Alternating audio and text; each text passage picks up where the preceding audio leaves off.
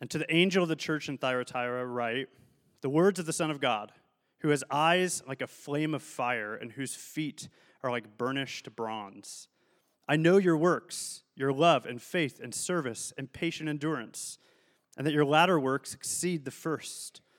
But I have this against you, that you tolerate that woman Jezebel, who calls herself a prophetess and is teaching and seducing my servants to practice sexual immorality and to eat food sacrificed to idols. I gave her time to repent, but she refuses to repent of her sexual immorality.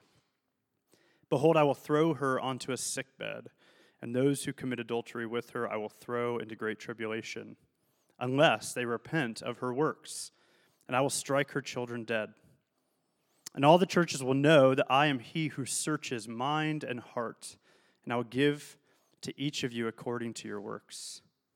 But to the rest of you in Thyatira, who do not hold this teaching, who have not learned what some call the deep things of Satan, to you I say, do not lay on you any other burden. Only hold fast what you have until I come. The one who conquers and who keeps my works until the end, to him I will give authority over the nations, and he will rule with them a rod of iron, as when earthen pots are broken in pieces, even as I myself have received authority from my Father, and I will give him the morning star. He who has an ear, let him hear what the Spirit says to the churches. This is the word of the Lord. You can have a seat. Thank you, Andrew. Well, it is good to be with you all.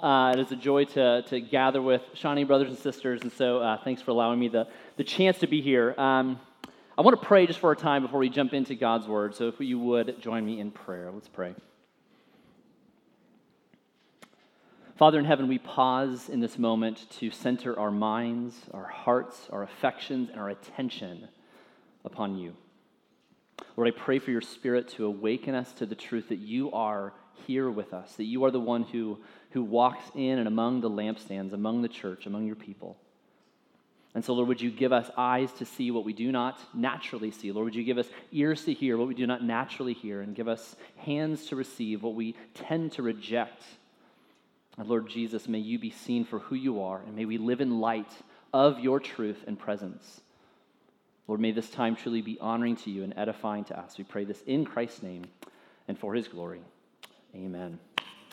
Well, again, it's a joy to be here. This is actually my third time being present with the Shawnee campus on a Sunday morning. And as you guessed it, all three times have been in a different location. And so, which I was asking somebody in first service, how many of you have driven to the wrong campus, like on the way to the conference center? Yeah, okay, we can admit that. It's okay. That's a tough thing. You guys have been in different locations. I'm sure that can be challenging, but it's been really a joy to be here. The first time was actually at Trail Ridge. When we were meeting at Trail Ridge, I came to help do setup. I wanted to, so I wasn't there on a Sunday morning for service. I just wanted to get a feel for what it was like, and that's quite a workout. That was quite a workout. The second Sunday was earlier this summer. My family were on vacation, and it was our last day vacation. I got to gather with you all when we were at the theater, and then this morning now at the Lenexa Conference Center. And so I do love this. It's a joy to hear stories of what God's doing in and through the Shawnee campus, but there's something about being present here where I get to see it in the flesh, and so it is a joy to celebrate with you. There is kind of a unique connection I think I have to the Shawnee campus. Like, not only was Shawnee kind of birthed out of the Olathe campus, but also you guys are the closest to us in proximity, and so we can kind of borrow sugar from each other. We're good neighbors. But also, the Spanbergs and the Capples were the only campus pastors who have 4 kids. We have a lot of kids. So I think I have a picture of my family up here. So that's us. It looks like I was just photoshopped into this beautiful family photo, but that is my family. My wife Megan and our 4 kiddos. And when Eden Spanberg was born, I told Tim, I was like, you're just increasing the chances of a wedding between our families. We have 3 girls and a boy. They have 3 boys and a girl. I don't think Tim was excited about the idea of being related to me, even by law. But all that to say, I don't know if the Spanbergs have learned this, but as a father of a large family, I've learned that there are some things you shouldn't compromise on. There are some things for sure we should compromise on, but what I learned recently this summer was that one of the things that a large family shouldn't compromise on is the hotel you stay in on vacation. And my family, we visited the wonderful country of Texas. I don't know if you've visited there before, but we stayed in Waco, and we stayed in a Super 8 hotel, and all six of us, and it was a beautiful idea that tried to save money. And at one point in the middle of the night, Megan and I, it was one room, two twin beds, so Megan and I are in one bed, our three girls are in another, and our son Edmund is crammed into a pack and play, wedged between one bed and the air conditioner. And at one point, the girls are all fighting, Eddie is screaming, and Megan and I are just laughing at our foolish attempt to just try to save a couple bucks by cramming ourselves in this hotel that smelled like pee and tires, which is true. Because the next morning at breakfast, my daughter Jane, who has a way with words, which is a nice way of saying it, she said, they shouldn't call this place Super 8, they should call it Terrible 8. And so that was her. Sorry if you work for Super 8 motels, but that was her conclusion. But I share this because this is true in life. There are many things we should compromise on, but there are other things we shouldn't. And as we come to Revelation, and as we come to the letter to the church at Thyatira, I believe that one of the things we should add to the list of that which we shouldn't compromise on, we should add Jesus to that list. And really, when we come to this letter, now if you were with us last week, we began with the letter to the church at Ephesus, and now we turn to the fourth letter, so we're a little bit out of order, but to the church at Thyatira, we see precisely this idea that Jesus should not be compromised on. And if there's one thing you take away from our time this morning, I hope it's this: that compromising with Jesus gets you nothing. Compromising with Jesus gets you nothing. Again, there are things to compromise on for sure in life, but Jesus should not be one of them. And the reason why is because to follow Jesus as king, which is really the theme of Revelation, that Jesus is king, to follow Jesus as king is a whole life endeavor. He is not a facet, a hobby, a part of our lives. It's not like I like bakery and kung fu and Jesus. Like, he's not one aspect of our lives. He is to be at the center of our lives. And that's precisely what the letter to the church at Thyatira is addressing. And so we, as Christ's community, should hear this word. This is not just a letter to a particular church, although it is that, but it is a letter that we should hear as a church. So what I want to do, I want to give a little bit of context to kind of what's going on in the church at Thyatira and even just the culture of the city, just so we kind of know what Jesus is addressing in this letter. And so the first thing is that Thyatira, it's an ancient city in modern-day Turkey. And in fact, the city is still around. It's just known by a new name. It's called Akhisar is the name of the city in Turkey. And it literally means White Castle, which is interesting because I hope that connotation in Turkey is different than the one we have in the United States. We just associate it with burgers that taste like regret. I don't know if you are White Castle fans. I actually kind of like White Castle because I'm a masochist, apparently. But the point is that this picture, the White Castle is this image of beauty, of power, and that's very much the picture of Thyatira in Asia Minor during this time. Thyatira was a well-to-do city that had a strong economic base. It was known for its very lucrative trade guilds, which we'll address in a little bit. But its strong economy was based on these two main industries of metalsmithing and fabric development. But also, like all of the other Greco-Roman cities, Thyatira was deeply steeped in pagan worship and ritual. And the pagan worship was kind of seamlessly integrated into every part of the culture, including the marketplace and the economy.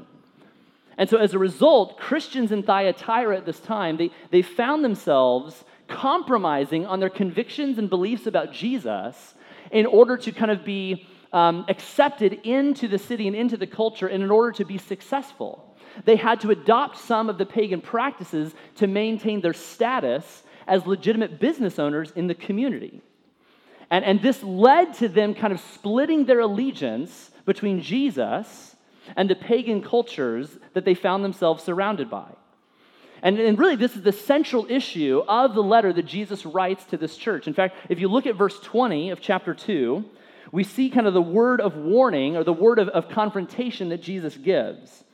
He says, "But I have this against you, that you tolerate that woman Jezebel, who calls herself a prophetess and is teaching and seducing my servants to practice sexual immorality and to eat food sacrificed to idols." So basically what this is referring to is that the Christian community in Thyatira had begun to kind of compromise their commitment to Jesus by capitulating to the culture, by giving in, by emulating the various practices and traditions and patterns of the culture in Thyatira. They tried to follow Jesus as they engaged in the pagan practices of the culture. They were trying to live this dual citizenship of following Jesus, but also doing everything else that the culture did. And this just doesn't fly. This is why Jesus is confronting them. You can't have a split allegiance. It would be, I was trying to think of a metaphor for this. It would be like walking into Arrowhead Stadium as a Chiefs fan, wearing a Chiefs jersey, but also wearing a Patriots hat. Like that just doesn't fly. Or having a Patriots tattoo like Tom Brady, like just tattooed on your forearm up here, or on your bicep. Like that wouldn't fly because those things don't mesh together. In the same way, the Christians in Thyatira were trying to wear the jersey of Jesus, so to speak, while wearing the pagan hat of the culture. And Jesus is saying this cannot be the case. And so if we are to be a church for the end of the world, as we've been looking at in this series, and for the good of the world, what we have to understand is that we must be an uncompromising church. That's really the message to the church in Thyatira and to the church of Christ Community. That we must be a church that is uncompromising in our convictions and in our allegiance to Jesus. And what I want to do as we kind of walk through the text is I want to just point out three qualities of an uncompromising church. As we look at the example of Thyatira and what we can learn from them in their mistakes, how can we emulate the picture of an uncompromising church? And the first thing is this: an uncompromising church sees through the lies. An uncompromising church sees through the lies. And what I mean by that is that the church must be able to discern and be aware of the fact when we're being led astray, when we're buying into narratives or stories or values that are antithetical to, opposed to, stand against Jesus and his kingdom.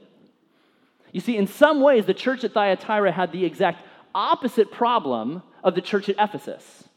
If you were with us last week, Ephesus was known for being this very thoughtful, very intelligent, theologically astute congregation. You know, they were able to discern false teachers among them, but what they lacked was real compassion and love and service. But that's the very thing that Thyatira is commended for. In verse 19, we read these words: I know your works, your love and faith and service and patient endurance, and that your latter works exceed the first. So Thyatira has what Ephesus doesn't. They have love and compassion and service, but they lack what Ephesus had, namely discernment and the ability to know when they were being led astray. And so in this, Thyatira, the church in Thyatira, was easily swayed into believing false teaching. They were influenced by this prophetess, Jezebel, whoever she is, in kind of being led into this kind of syncretistic blending of Christianity, but also of the pagan cultures in the city. And so the Christians were kind of fusing these two together, and like I said, they were wearing the jersey of Jesus, but the hat of the pagan culture. And this should not be the case. As a result, they allowed the lies of the culture to infiltrate their faith, their worship, their work, every aspect of their lives. They found themselves essentially following Jesus on Sunday, but as they entered into the places of work and influence and service, they practiced and emulated the pagan cultures in their work on Monday. And this is very much the reason why Jesus is writing this letter to this church. They have compromised on Jesus. And what Jesus is saying to them, if you compromise on me, you get nothing. And so church, for us to think about, okay, what does it mean for us to be an uncompromising church? Well, I think we do have to be a church that sees through the lies, but here's the question for us. Do we know when we're being lied to? Are we aware of when we have bought into various narratives and cultural values that stand opposed to Jesus? Or have we, like the Thyatiran Christians, blended this version of Christianity with kind of this American dream that may stand opposed to Jesus' kingdom? Are we aware of the fact that we might be being lied to? And often, the lies we tend to buy into are lies that we tell ourselves. In fact, recently, just to kind of illustrate this, I know Shawnee has Old Shawnee Days, and in Olathe we have Old Settlers. And back in September, we had Old Settlers here, and there's a carnival and parade and all that stuff. And I was taking my girls to the carnival, and there's a lot of carnival games. And as I'm walking through, I'm explaining to my daughters, like, now, girls, these games are kind of rigged. They're designed to kind of get your money. It's really hard to win. As I'm explaining that to them, there's a game that catches my eye, and I'm like, oh, I could do that. And it was, I don't know if you saw this, but it's the bar hanging game. So if you can hang from this bar for 2 minutes, you get $100. And I was just like, I can do that. I've never been more confident than anything in my entire life. I can do this. And so but I was like, I wanted to make sure. Because I've done it before in some like exercise training stuff. But we went home, and I hung on my pull-up bar, and I did it for 2.5 minutes. It's like, kids, get back in the van. We're going. And so we went back to Old Settlers. I kid you not. And we're like, guys, I'm gonna get $100. I'm gonna take you out to dinner. It's gonna be lovely. And so we get there, and I'm ready. I mean, like, I have literally never been more confident in my entire life. And I jump up on this bar, and I discover that the bar rotates. It has like ball bearings on the end, and so which is very different from a static bar that you just hold on to. And so I hung on there for barely a minute and fell, and you just heard this just utterly shameful, like, oh, from my children.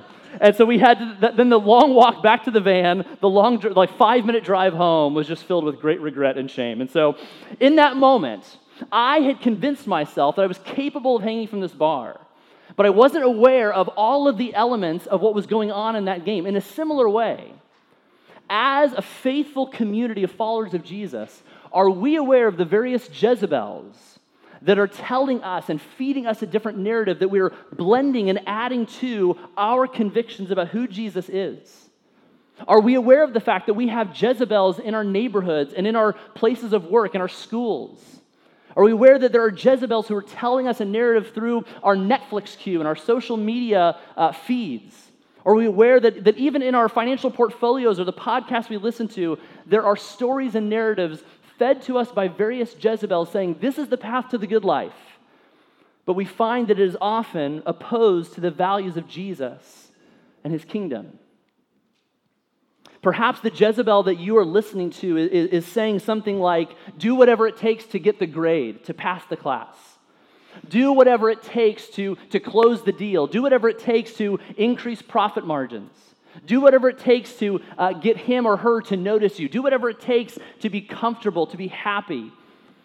At face value, these aren't necessarily inherently wrong, but we can find ourselves listening to them enough to where we find ourselves compromising on our convictions. And so we should ask ourselves that question, are we aware of when we're being lied to? Are we alert? Are we awake? Are we attentive? Are we, to use a Bible phrase, are we sober-minded enough to be aware of when we are being lied to? In his great book, The Attentive Life, Leighton Ford describes the importance of what it means to follow Jesus and to pay attention. And Ford says this, he says, ultimately, we become what we pay attention to. The options available to us at any time are myriad. What we pay attention to doubles back and it governs us. Hence, our attention is deeply associated with either death or life. So much of the biblical narrative is the story of God working hard to get our attention. And I love that language because that's exactly what Thyatira and I think what we need to hear. Are we attentive to the various cultural stories that are compelling us to move down one path? And are we aware that they may be leading us down a path that is contrary to Jesus and his kingdom? So the uncompromising church sees through the lies.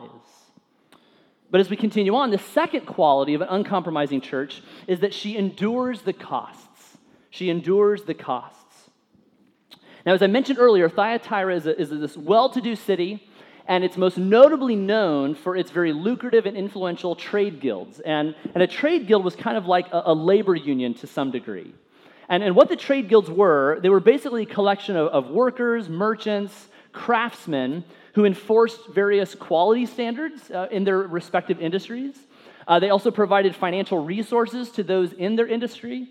There was adequate representation or mediation in times of conflict, and there was also protection from exploitation in your industry. And so if you wanted to be successful in Thyatira in business, you had to be a part of a trade guild. It was just part of the business. It was part of the culture. But because the city was so steeped in pagan ritual and worship, the pagan practices were kind of integrated into the practices of business and the broader economy in general.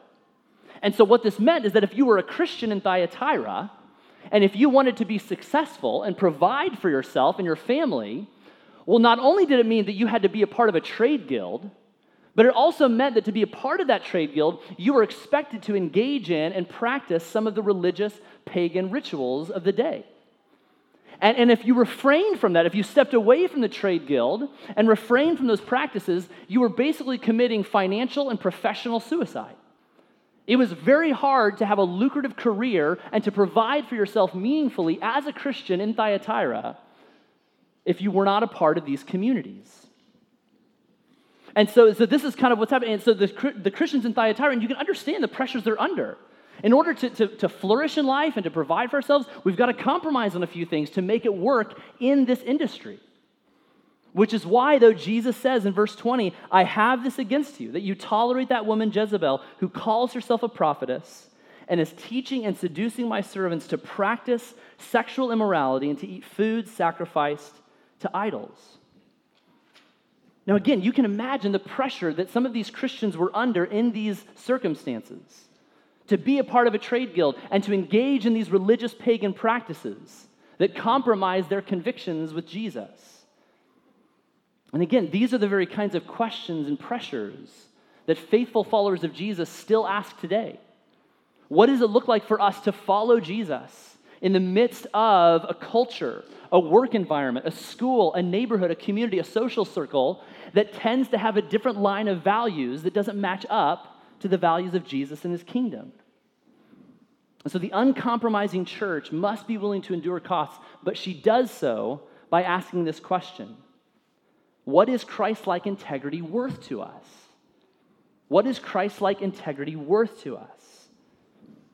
Now, we might look at the situation of the Christians in Thyatira and say, well, this is not a one-for-one analogy. I mean, like this is such a pagan culture. It doesn't really relate to what we're going through in our modern age. I mean, we don't worship idols. We don't find ourselves going to temples dedicated to their honor, do we? We don't find ourselves in a particular workspace specifically, or in an industry or marketplace in general, that requires the certain engagement of unethical behaviors to succeed or to suspend certain convictions to be successful, do we? We don't find ourselves in communities or schools where we have to kind of engage and hold up to one set of values in order to be liked and accepted that would compromise our convictions. I mean, I'm saying this all tongue-in-cheek, obviously, because I think we do find a lot in common with Thyatira. That there are certain values that our world puts forth to say you must engage in these ways if you want to be accepted. We feel it acutely in our schools, and I would say probably of all the demographics, I think our teenagers in middle school and high school feel that uniquely. The challenges of following Jesus in an environment where you're said, no, to be cool and accepted and popular, you must look like this, act like this, do this, and say this. But many of us feel it in the places of work, in our communities, our neighborhoods, and our social circles. And Thyatira was feeling this uniquely in the context of the marketplace, which had such a huge impact on their own well-being. In fact, Miroslav Volf, he's a Croatian theologian, and just by saying his name, you sound intelligent. So Miroslav Volf, it's fun, just try that one out at lunch. But Miroslav Volf, in his book, Work in the Spirit, he talks about this very phenomenon of what it means to hold to kingdom ethics in the place of in the marketplace when we find ourselves pressured to engage in ethics that are opposed to God's kingdom. And he says this. He says, economic rules are reinforced by the tangible consequences of gain or loss, which can often mean the life or death of the economic players or just an employer. A person certainly can hold to ethical norms, but often only so long as the dynamic of the system does not crush him. Faced with the choice between obedience to conscience and survival, he is likely to opt for survival. That's exactly what's going on in the church at Thyatira. The pressure to live within the values of God's kingdom, but also feeling the pressure to have to live within the values of the city and the culture rooted in pagan worship. And so, church, we should ask this question: are we able and willing to endure the cost of following Jesus as we enter into the places that we find ourselves serving, influencing on Monday, as we face the pressures and challenges to compromise in certain situations? Are we willing to endure the cost, and do we believe that Christ-like integrity is worth it? So think about this, like what do you do, and this is just a specific example, but what do you do when a client, a very important client of yours, wants to schedule an appointment with you at an establishment of ill repute, like a strip club of some kind? Like, what do you do in that moment? You want to keep this client, but he's asking you to meet you in a place that compromises your convictions. What do you do?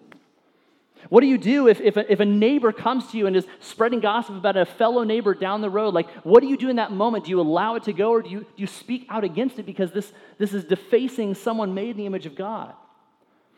If you're a student, what do you do if other classmates of yours come to you and say they have a plan to cheat on this upcoming test and they want you to help out? What do you do in that moment? What do you do if your boss has asked you to intentionally craft a contract with ambiguous language that benefits the company over the client? What do you do in these moments when your convictions are put to the test?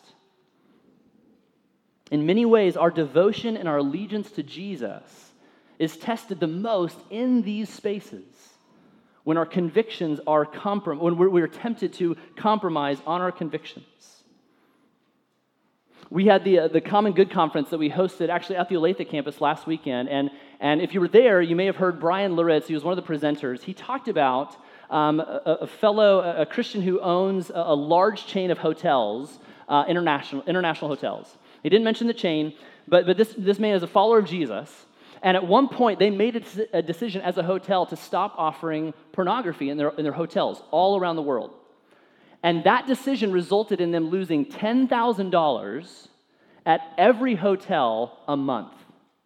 Which that's a huge hit. That's a huge hit. And that is the cost. That's an example of what it means to endure the cost of doing business and living in a world where we are devoted to Jesus above all else.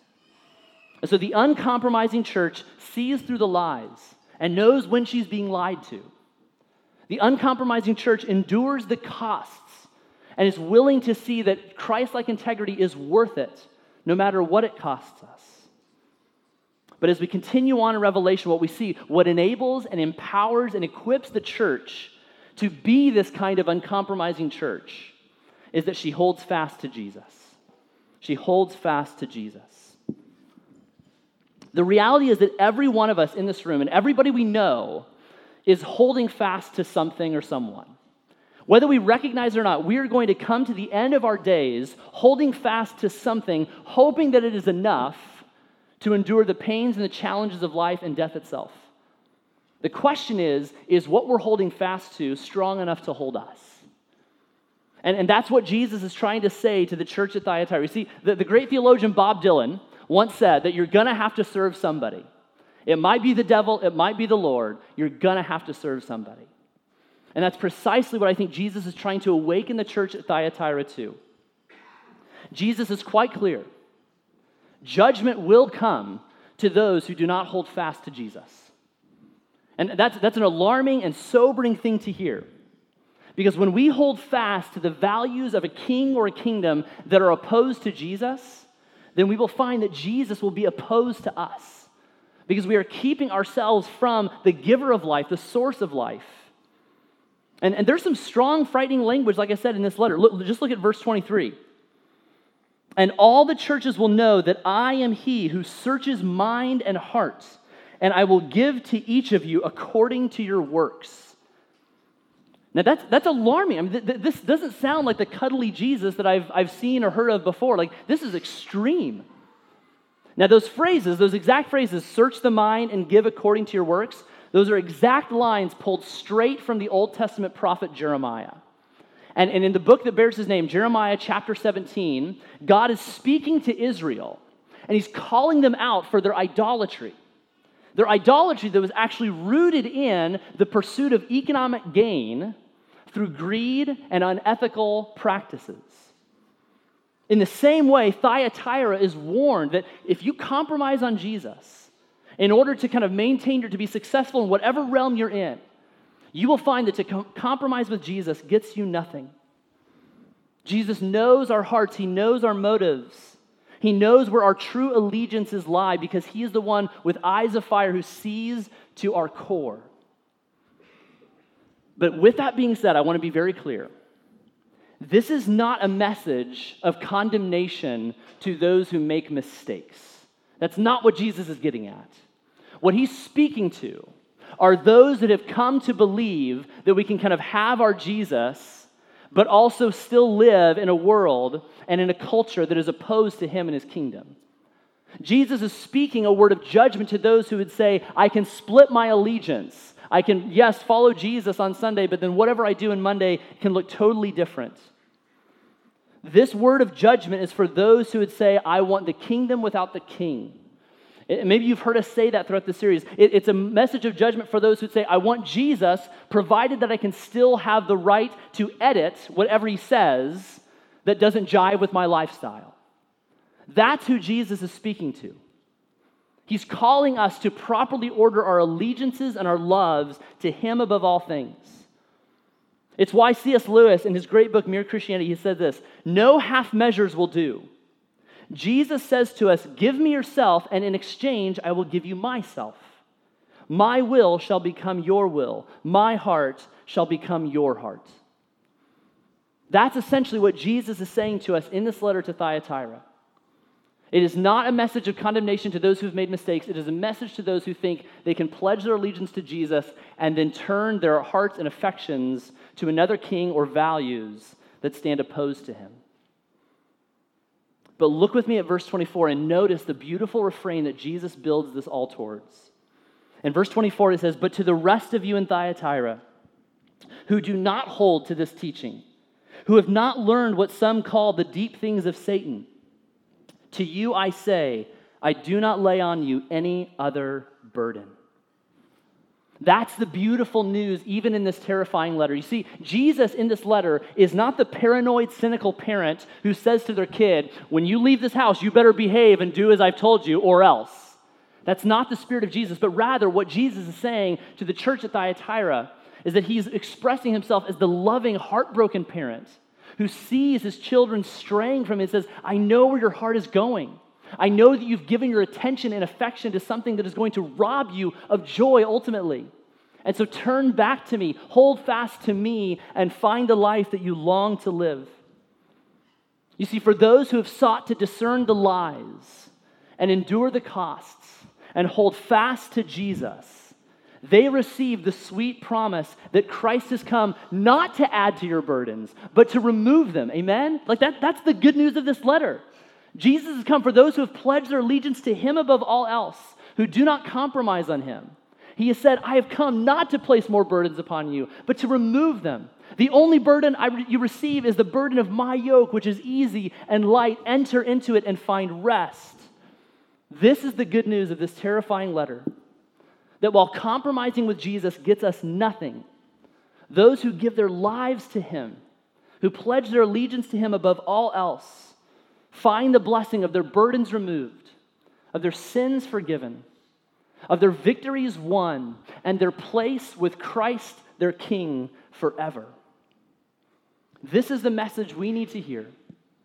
And so, friends, yes, while there are many things in life that we should compromise on, don't let Jesus be one of them. Amen? Let's pray. Father in heaven, we ask, Lord, that you would awaken us to the lies that we don't see. Lord, awaken us to the lies that we tell ourselves that keep us from living in light of who you are, aligned with your kingdom.